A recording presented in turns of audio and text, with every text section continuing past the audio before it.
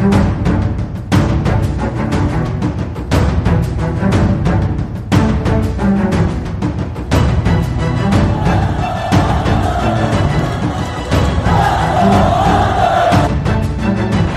it out for Ekblad. Back to Hoffman. Blocked by Polak and Price. Another spectacular stop. Broussard tees it up and a save is made by Bobrovsky. Nelson. Barzal with the open net and he scores!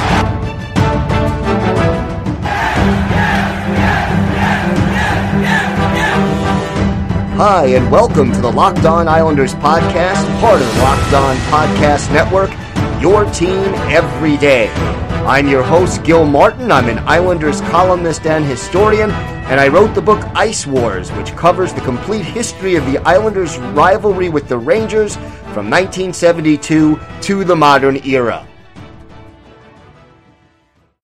All right, everybody, welcome to the Wednesday edition of the Locked On Islanders podcast. So glad to be with you here today as we discuss all things New York Islanders. And boy, is there a lot to talk about. Not a lot of turnaround. Game 2 in the books. The Islanders with a 4-2 win now have a commanding 2-0 lead in this series. Game 3 at noon today. So very quick turnaround here, and the Islanders will have a chance to go for the series sweep if they can win this third game.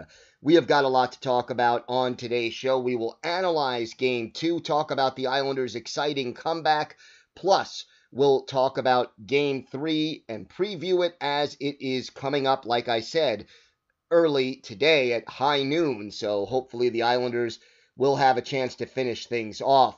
Meanwhile, don't forget, if there's a topic, a question, a comment, something Islanders related on your mind, please feel free to email the show. LockedOnIslanders@gmail.com is the email address. Leave us your name and where you're from, and we're happy to mention you on the air. Also, you can follow the show on Twitter at LockedOnIsles, and you could follow me, Gil Martin, on Twitter. The handle is at Ice Wars, NYRVSNYI, and we'll keep you up to date on all the latest Islanders news and notes. Some good news, obviously, for Islander fans, I think.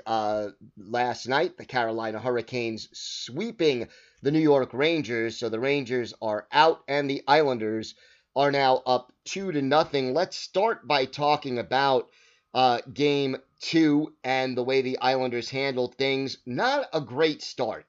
Let's get going with that. In the first period, it looked like that 12 noon face-off was a little too early for the Islanders' liking. And, you know, those one-on-one battles for loose pucks that they won so consistently in Game 1, the Panthers were winning a lot of those. And the Islanders' power play, they had a number of chances in that first period, and they just weren't quite able to make things click. They had a 4-minute power play, which was then nullified by another penalty, and just overall, the Islanders did not look crisp and sharp over the course of that first period. Gave up the one goal to Mike Hoffman, which made it 1-0. A little bit more than halfway through the period. Huberdeau and Yandel with the assists. And, again, for the Islanders, it was 2 seconds after a power play expired. So, no, it wasn't a power play goal, but for all intents and purposes, it really kind of was. And special teams did not help the Islanders. Semyon Varlamov did a pretty good job in the first period of at least keeping the Islanders close in this contest.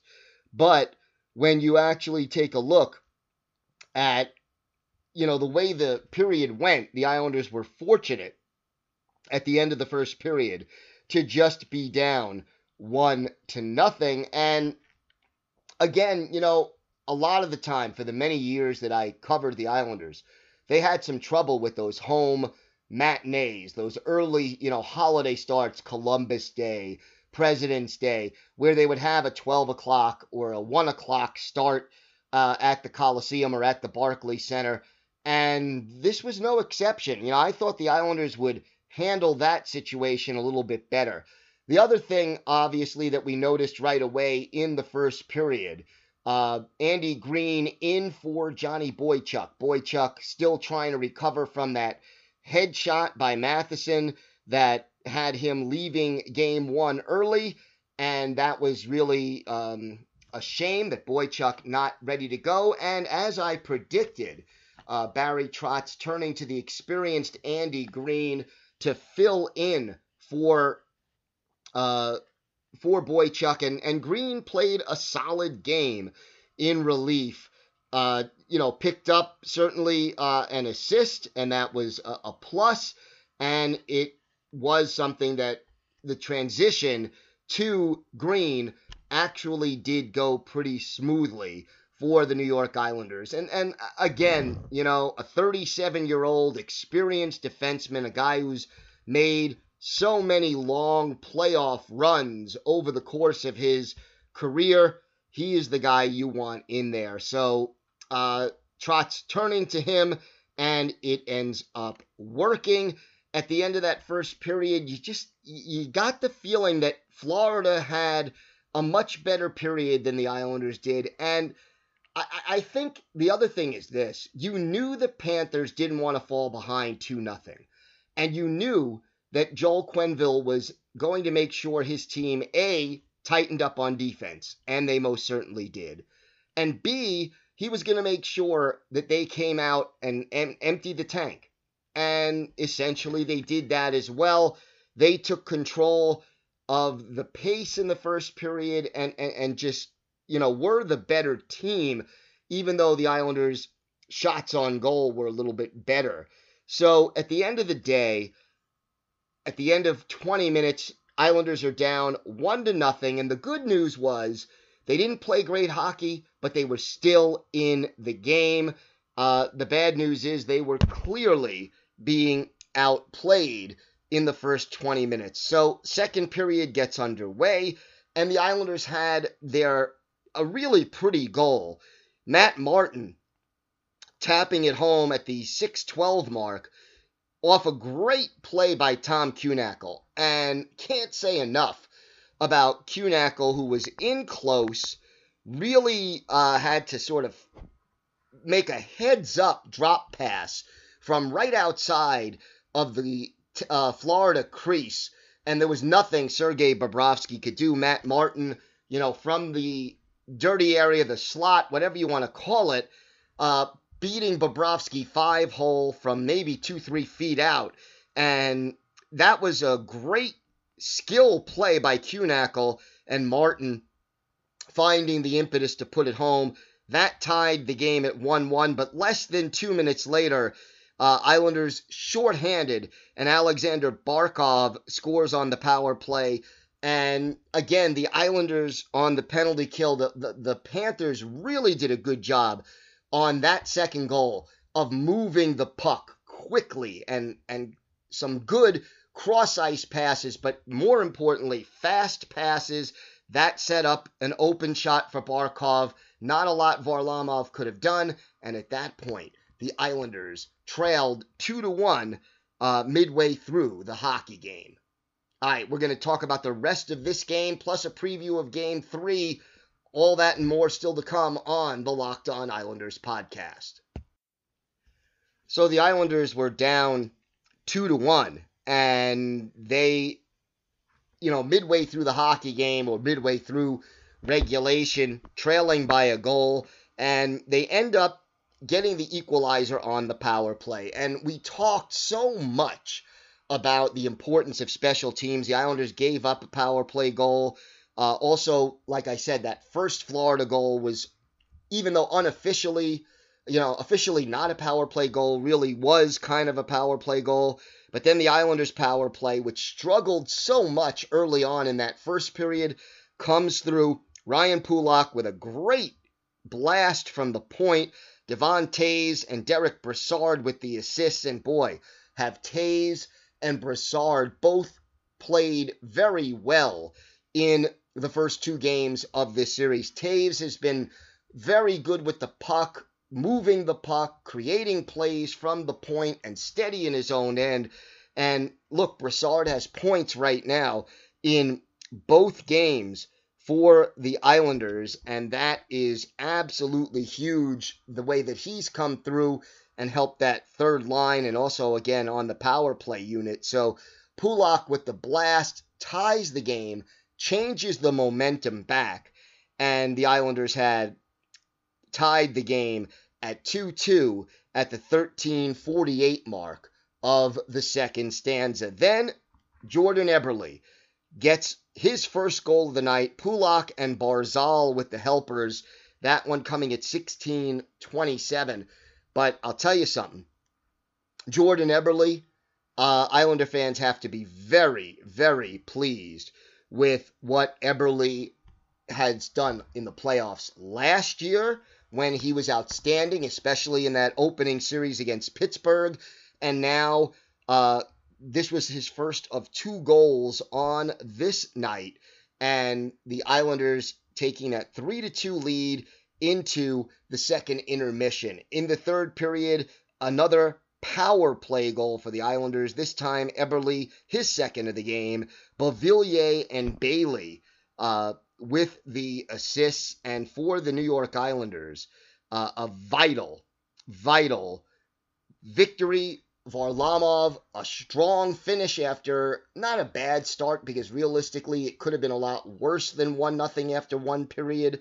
Can't say he was at fault on either of those 2 goals, but the fact that the Islanders played, stuck to their game, did not stop using their system, and eventually recovered and got the job done. And here's the thing. You look at the statistics from the first 2 games, and the Islanders had 7 power play chances in game 2, and the Panthers had 2. Florida only had 1 power play chance in game 1. The Islanders have had significantly more power play opportunities than the Panthers over the course of the first 2 games. And quite honestly, the Islanders are earning that. You could talk all you want about the fact that, the referees are not calling it fairly. Yes, they are. And look, Matheson has gotten himself into a lot of trouble. I tweeted during the game that Matheson is lucky that this game is being played in front of no fans. And, the next time he takes the ice at the Nassau Coliseum or wherever it is that the Islanders are playing their home games next year, and I do believe it will be the Coliseum, but he's going to hear it from the fans every time he touches the puck. So, he's taken a number of dumb penalties. I wouldn't be surprised or shocked if Joel Quenneville tries to bench him, but the Islanders outshooting the Panthers 36-25 and earning those extra power play opportunities, and that is absolutely vital to the Islanders' success. And 23 saves for Varlamov. And here's the other thing. Other than Eberle with the 2 goals and Pulock with the goal and the assist, no other Islander had a multiple point game. This has been very much a team effort for the New York Islanders. And Eberle, again, leading the Islanders with 6 shots on goal. Anders Lee had 4 to follow it up, but and for hits, again, Anders Lee leading the way with 5, and that is always a very good sign. As for block shots, give Nick Leddy credit. He blocked 3, and that is a good thing. Face-off were a big problem, though, for the New York Islanders. They were, Anders Lee was even, and Jean-Gabriel Pageau did a good job in the face-off circle, but overall, in this game at least, it was Florida more or less dominating things from the face-off circle, and that had to be a concern, needless to say, for the New York Islanders. Kuhnhackl, I'll tell you something. I give Barry Trotz a lot of credit because everyone thought Ross Johnston, he played well in the exhibition game. Everyone was praising him, saying how good he looked in training camp and all of that, and it looked like he was going to be that third-line winger along with Pageau and Brassard. But he goes with Kühnhackl. Trotz does, the experienced player, and Kühnhackl played well in Game 1 and really played even better in Game 2. Islanders up 2-0, and in this series, and remember, in the history of the NHL playoffs, only one team has ever overcome a 2-0 deficit in a best-of-5 playoff series to win it, and that was the New York Islanders against the Washington Capitals back in 1985. So we know what we're dealing with here. The Islanders are in a good position heading in to this third game, but third game, they always say the last win of any given series is the hardest one to get. And for the Islanders, I expect it will not be easy for them to close out this series. The first game was a 1-goal game. This one was a 2-goal game, but the Islanders had to come back. I think they showed a lot of heart, a lot of grit, and again, they played their game even when they fell behind 1-0 and 2-1. They didn't get afraid. They didn't panic. They didn't fall back on something other than what they usually do that made them successful, and it paid dividends for them in the end. So, Islanders up in this series 2-0, Game 3 today at high noon. We will preview it for you in just a moment. If you want to keep your car running smoothly, head over to rockauto.com.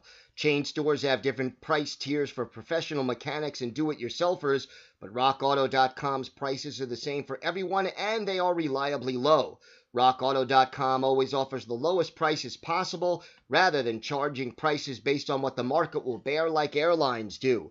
rockauto.com is for everyone, and it does not require membership or a login. RockAuto.com is a family business. They've been serving auto parts customers online for 20 years. You can check out auto body parts from hundreds of different manufacturers. They have everything that your car needs, from brake parts, tail lamps, motor oil, and even a new carpet. Whether it's for your classic or your daily driver, get everything you need in a few easy clicks, and they'll deliver it directly to your door. Go to rockauto.com right now and see all the parts available for your car or truck, right locked on in their How Did You Hear About Us box, so they know we sent you. Amazing selection, reliably low prices, all the parts your car will ever need. rockauto.com. All right, so Game 3, a quick turnaround here for the Islanders and the Florida Panthers. Panthers will have their backs up against the wall. If they lose, they are done. Islanders can sweep this series with a win today. Otherwise, it'll go to Game 4. Now, even though, again, there are no fans in the stands at these games, the Panthers will now have home ice advantage for Games 3 and, if necessary, Game 4. And it does matter, even though there are no fans in the stands, because when you're talking about two great coaches like Joel Quenneville and Barry Trotz, matching lines and getting the matchups you want on the ice does matter.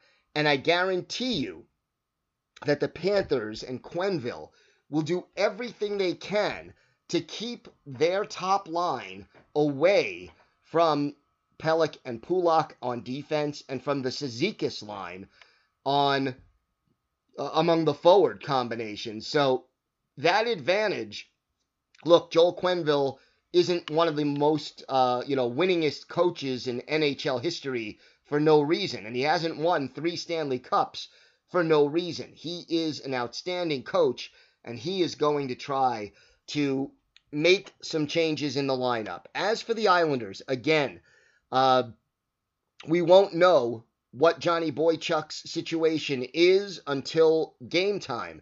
It'll probably be a game time decision. But as far as Boychuk is concerned, Andy Green is available. Noah Dobson is also available. Barry Trotz has different options he can fall back on. And either way, I think the Islanders will be fine. I think Green played well in Game 2. And I wouldn't be surprised at all if Boychuk isn't ready to go, that once again Andy Green is in the lineup for the Islanders. As for the goaltending, here's the situation. I have a hunch that we will see Thomas Greiss in Game 3. Back-to-back games this soon after a 4.5-month layoff is asking a lot of a goaltender. You've got a little bit of a cushion right now in the standings in the series because the Islanders have this 2-0 lead. And no, 2-0 doesn't guarantee you anything, but it puts you in a very good situation.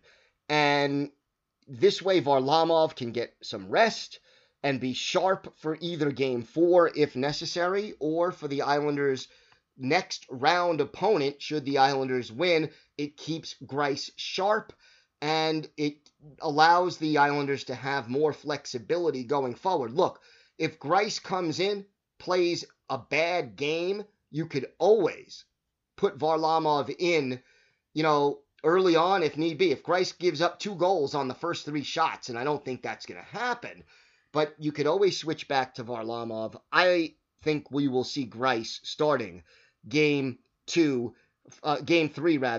for the Islanders, and that will be interesting to see how he performs under the circumstances. The other thing about this for the Islanders, to me, is to a large part psychological. You don't want to let your foot up off the gas right now. You don't want to feel comfortable being up 2-0. And I don't think Barry Trotz is going to allow the Islanders to feel comfortable. They always say, the cliche in hockey is that last win of a series, usually it's the 4th win, in this case the 3rd win, is the toughest to get. And I think that's true because teams are desperate and they're really trying very hard to do everything they can not to go home for the rest of the summer. And look, to be off for 4+ months and then come back and have it all be over after 3 games, if you're the Florida Panthers, that's the worst case scenario. You don't want that. But the Islanders, if they let up just a little bit, Florida is right back in this series. So, the old expression, when you have somebody down, you don't want to give them a chance to get back up and just come at you again. You want to keep them down and finish them off, so to speak. And I think the Islanders have a very good opportunity to do that here in Game 3. They've got the momentum, and I think, Game 1 was played in the Islanders' style of play. Game 2, at least early on, the Panthers played their style of play. And yet the Islanders still managed to be persistent. They came back and they won. At the end of the day, if you're the Florida Panthers, frustration is going to start to set in. They can sit there and say, we played a good game in Game 2 and we lost anyway. And that can start to get them to do a little self-doubting. The Islanders, and I think Barry Trotz, will show why he's such a good coach. He will not let them get too high. He will keep them focused and determined. There are still some things the Islanders can do better. I mean, the first line came through. I'd love to see more from the second line right now, if possible. The third line, again, looked good. And the energy line, the fourth line, continues to shine. And even when, again, Trotz on that goal by Matt Martin, that was a mixed line, a different line. So, overall, I think the Islanders are looking pretty good. But you got to avoid another slow start like they had in Game 2.